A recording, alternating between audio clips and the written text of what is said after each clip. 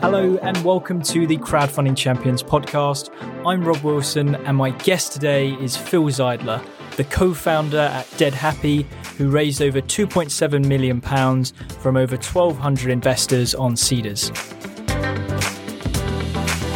Phil, thank you so much for taking the time today. Very welcome. Thank you for inviting me. So for those who aren't familiar with Mick and Tell and your somewhat controversial marketing campaign, could you tell us more about Dead Happy? Sure. And I guess to your point, most people, for those that have, will recognize Dead Happy as an alternative approach in terms of marketing and branding for a life insurance business. And that's predominantly what the market sees. So our view is life insurance is a really important product because it helps protect people's families in the tragic event that obviously someone dies. And unfortunately, that is something that happens. Our view and the reason one of the reasons we launched the way we launched in terms of our brand and our product is because it's quite a hard, difficult topic to get your head around. And humor is often a really useful tool to explore those more difficult topics. So Dead Happy obviously is an oxymoron. It doesn't make any sense, but that is partly the point, is just engage people, get some real cut through to grab people's attention, and then use a bit of humor with our characters like Mick and Tell, just to have some everyday conversations about the value of having protection for your family. And that's really where ethos and the genesis of the whole branding tone of voice comes from. Yeah, okay. And in terms of your funding journey, you've been funded by Octopus Ventures and eVentures early on in your journey.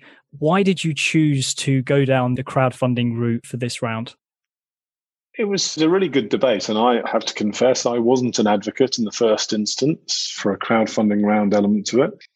But I was persuaded by the recognition that one of the things that we take great pride in is our customers and how they view us. So underneath the branding that you can see there and the humor that draws people in, we've actually redesigned the product to the point where we make it incredibly simple and incredibly easy for people to onboard, and actually then facilitate exactly what they want with our Death Wish platform. So all of those things have led us to have brilliant NPS scores. Our NPS is over 80.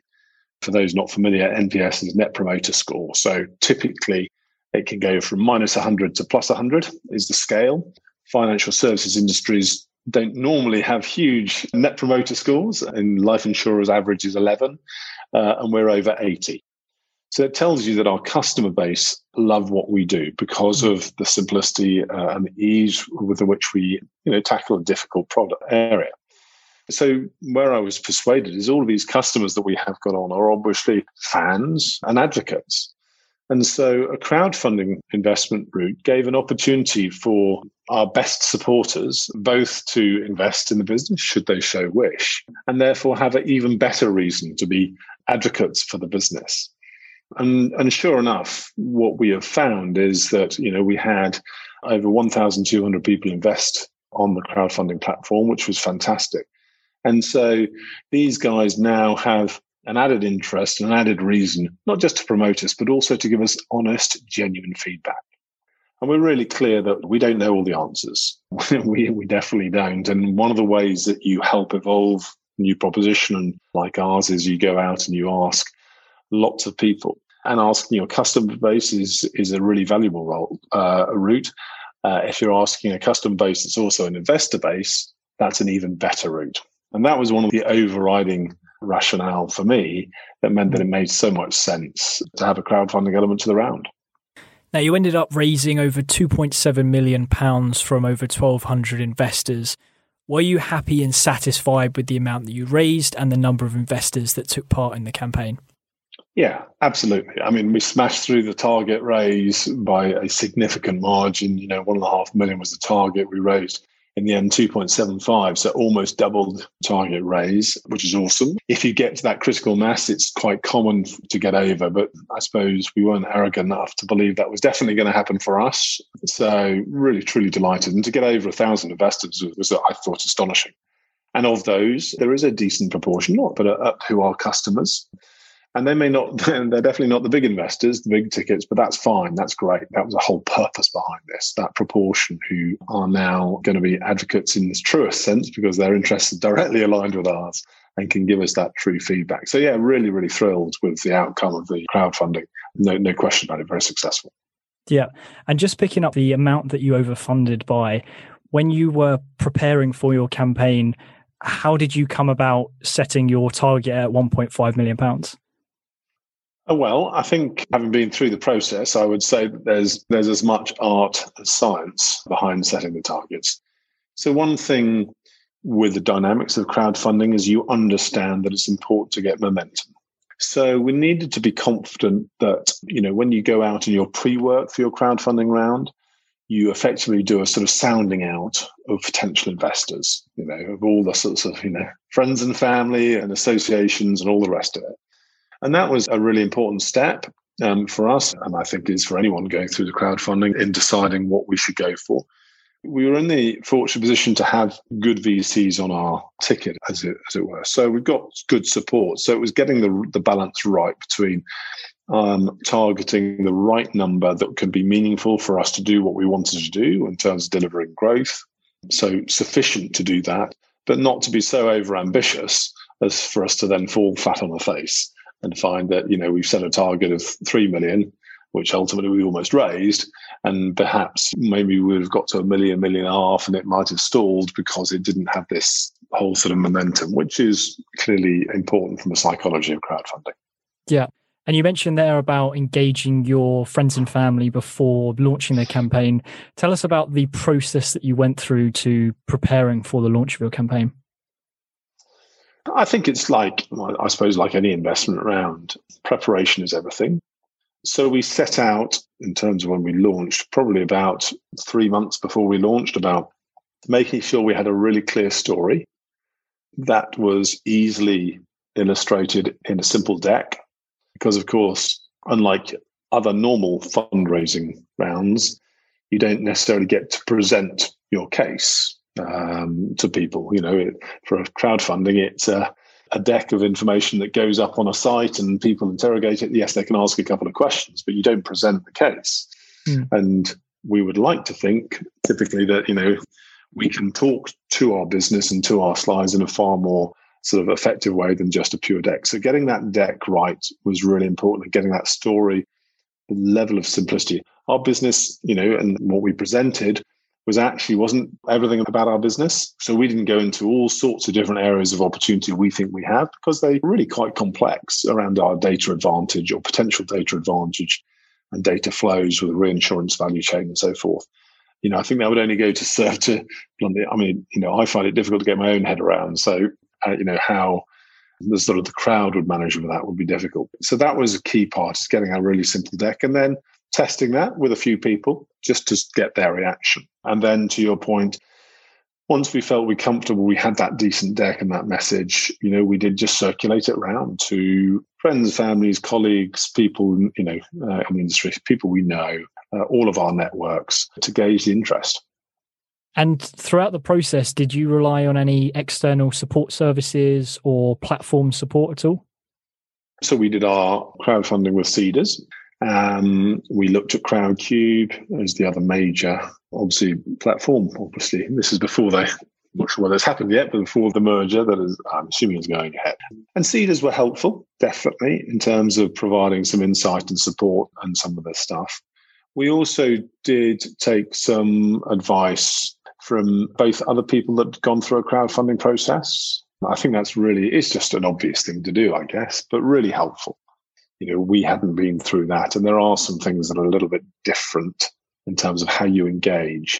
Something that even though we were told this, we certainly probably underestimated was the amount of questions that would come in on the platform, and the importance of being able to answer those really quickly, timely and coherently.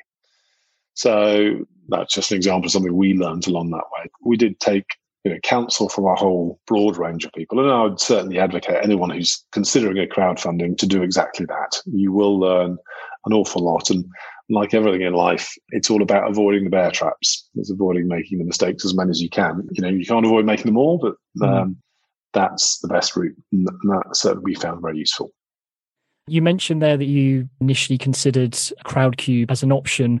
What sort of swayed it for you going to Seedrs? The truth is, it was very close. I happened to have some good connections with both businesses.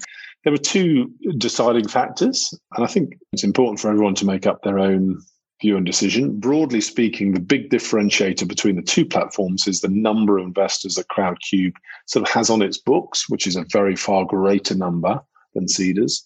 Seedrs position themselves as having a sort of a more professional investor, bigger ticket item sort of type investor base. That's how we interpreted the difference. But I think that the big difference for us came in twofold. One was we had one of the references we took from someone who had used Crowdcube said they'd absolutely achieved their aim. It was a successful raise. It was good. But they had felt at the end there was just a couple of things that didn't quite work as promised, and therefore was a little bit chaotic. I want to emphasize this. They were clear to us that, so when I asked the question, which anyone asks, would you do it with Crowdcube again? They weren't 100, it wasn't 100% yes. So that was something that, that was one experience that someone had, and we don't know whether we would have had that or not. And inevitably that's sort of, and it is fine margins when you're choosing between the two.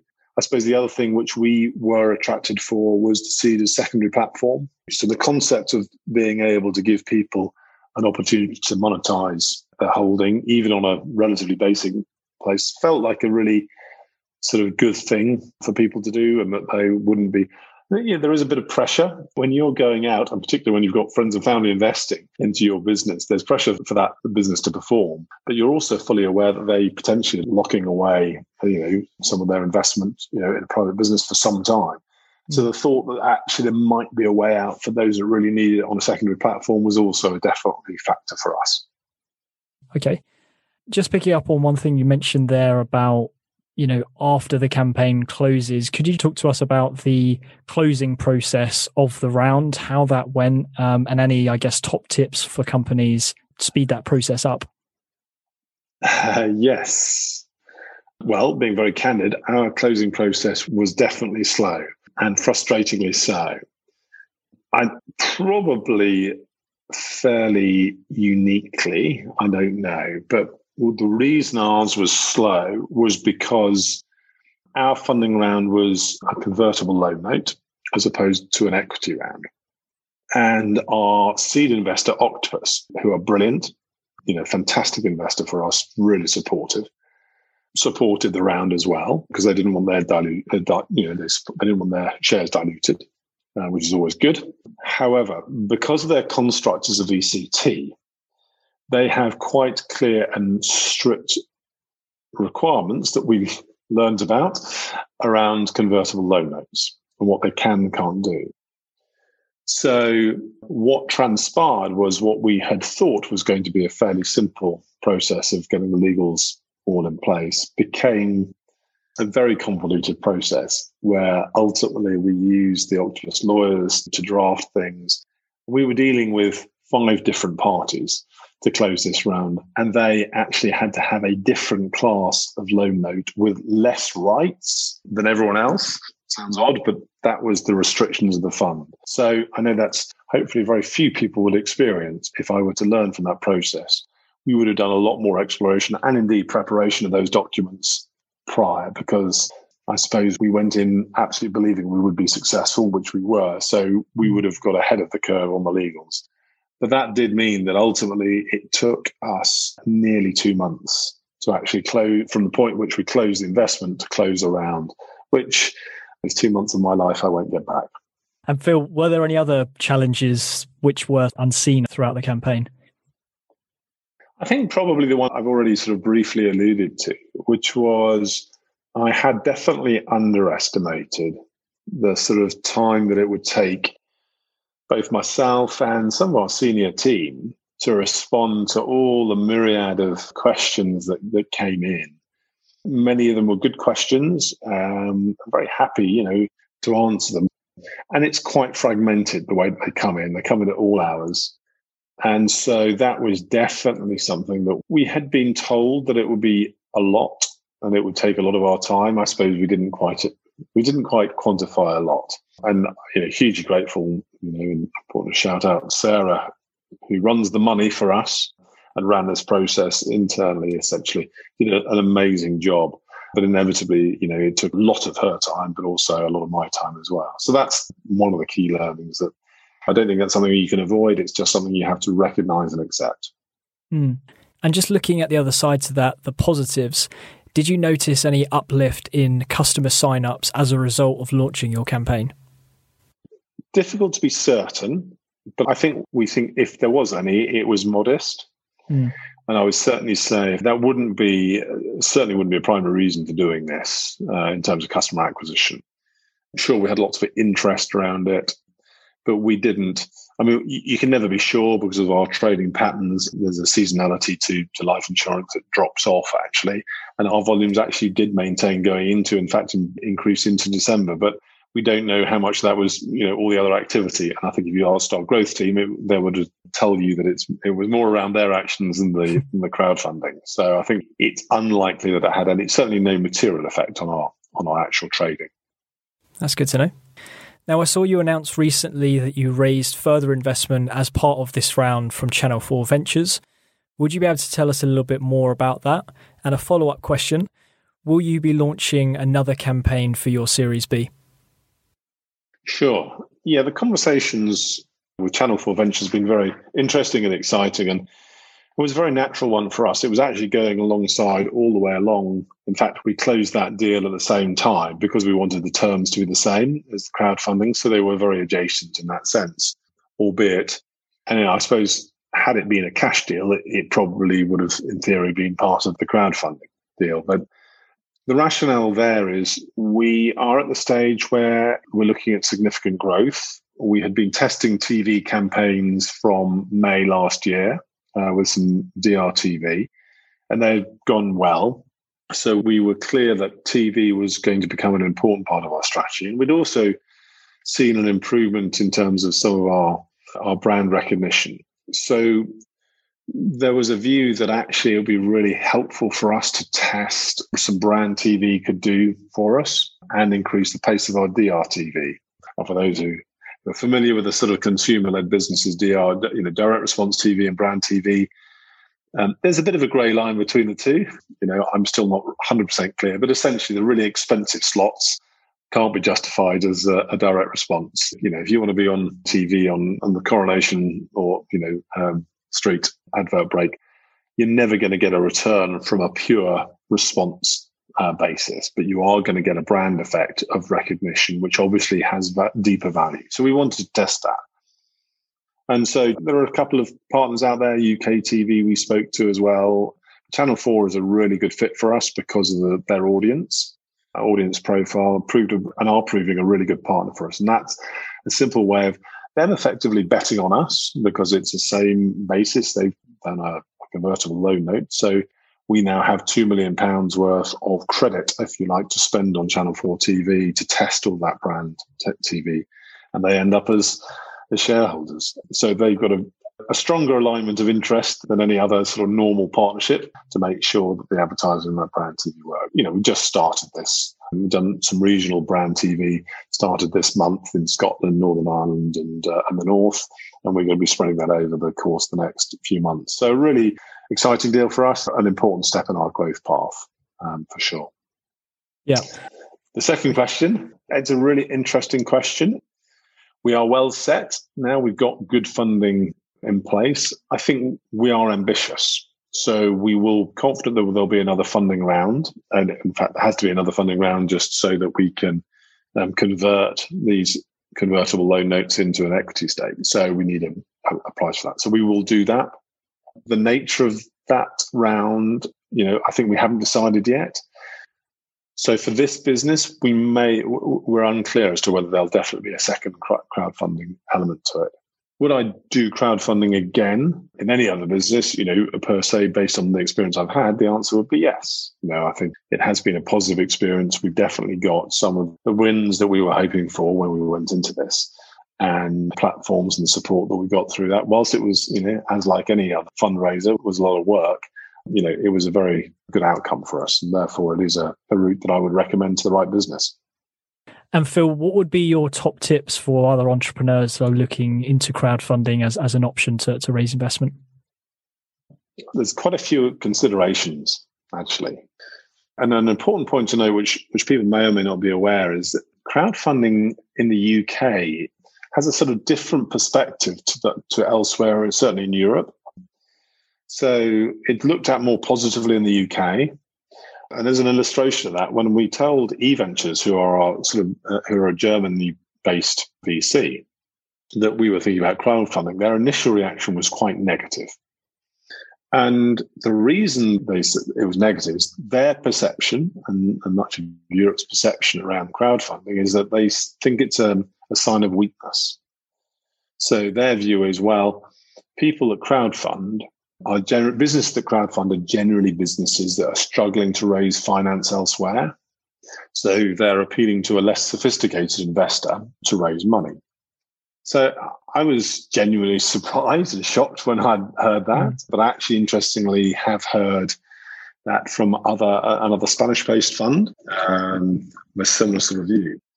So that's something to be mindful of.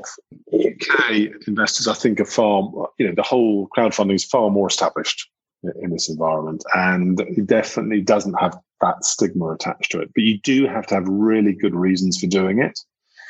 So felt we did have, we were clearly a D2C business. We could clearly articulate the value that we intended to gain from having this investor base, to use it as a sounding board for us and for further developments, and to have them as advocates. And our Member Get Member program has definitely taken on a new lease of life through all of this.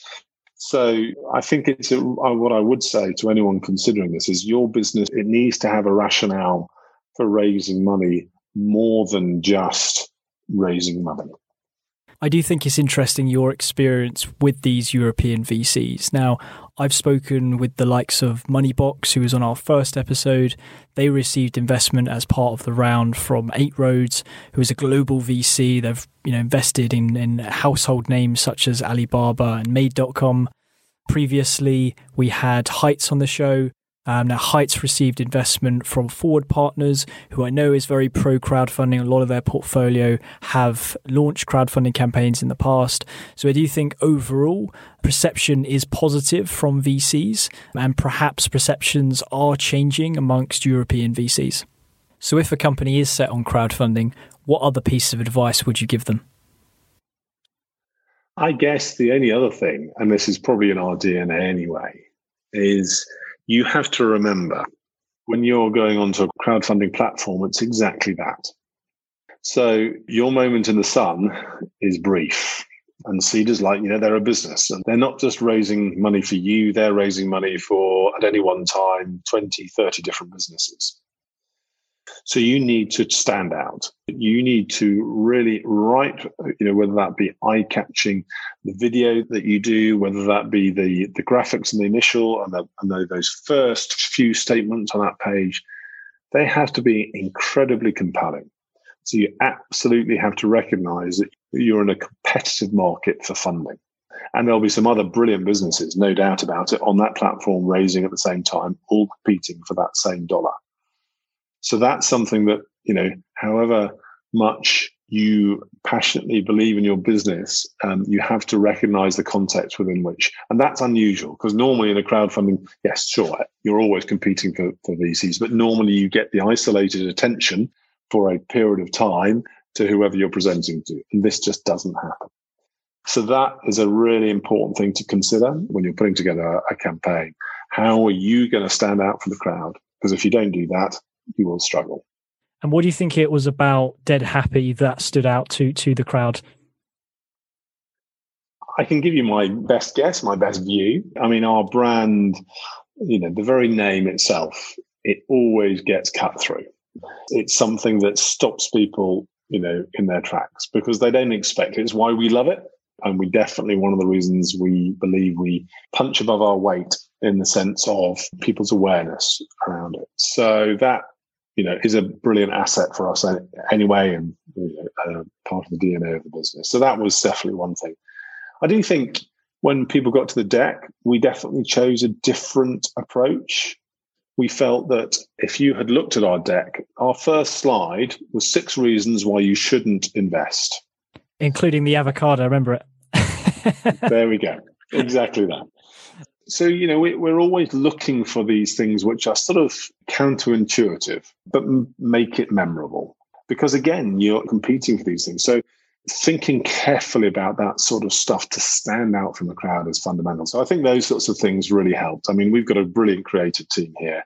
The decks that they produce are, I think, first class. And I say that as someone who, I, in a former life, I've been around the block plenty of times. I've sat on the investment side as an investor in businesses and as a non-exec and chair of businesses and supporting VCs. So I've seen a lot of this stuff. I can't take credit for the quality of what they do because they produce it, but I do know that it's some of the best work that I've seen in terms of it's the way it stands out, the way it delivers its message in a differentiated way. So I think those are things that we felt we really executed those things, fundamentals, really well. And you mentioned there, Phil, that you've had experience on the investor side. I'm not sure if you invest at all in crowdfunding platforms, but what would be the first things that you look at, and what would be the top tips from an investor's perspective that entrepreneurs can take away and ensure that they have and are prepared for? I suppose at the very highest level, there are two fundamentals that anyone would be looking for if you're looking to invest. So one is clearly there has to be a clear problem that you're solving, and it has to be a significant problem, something that is significant enough to deliver a scalable business. And too often you do see what appear to be lovely ideas, really neat solutions, really clever things, but the problem that they're solving isn't that material.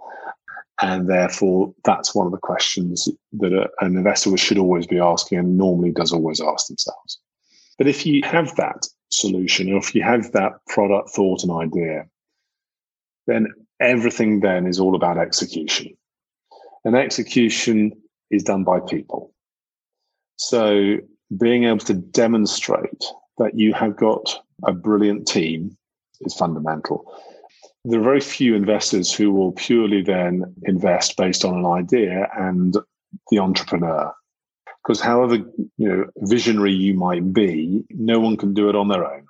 So being able to demonstrate a really experienced team, a diverse team that will bring different views is fundamental.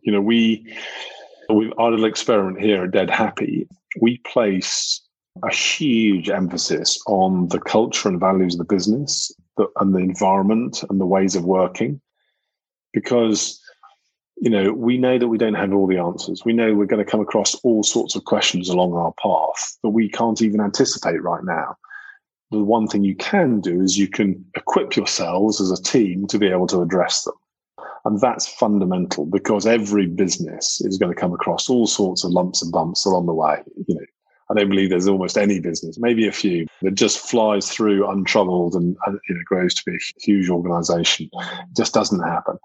And so the only way that you do that is by having that diverse team. So that's the other thing that every investor, certainly any experienced investor, is looking for: demonstration of that broad team and that ability to deal with a curveball that inevitably is going to come your way at some point.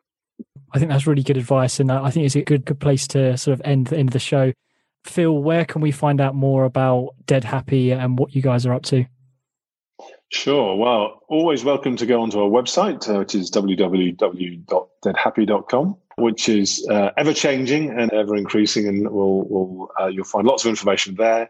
Or if you want to have a look at my own LinkedIn profile, Phil Zeidler, then that will also share a little bit more insights in terms of some of the stuff that we're doing. So there you go. Fantastic. Thanks a lot, Phil. Really appreciate your time. No trouble at all. Absolute pleasure. I hope you enjoyed this interview. On the next episode, I'll be speaking with Alex Latham, the CMO at Chip, who has raised multiple times on Crowdcube. So be sure to subscribe to be the first to hear it.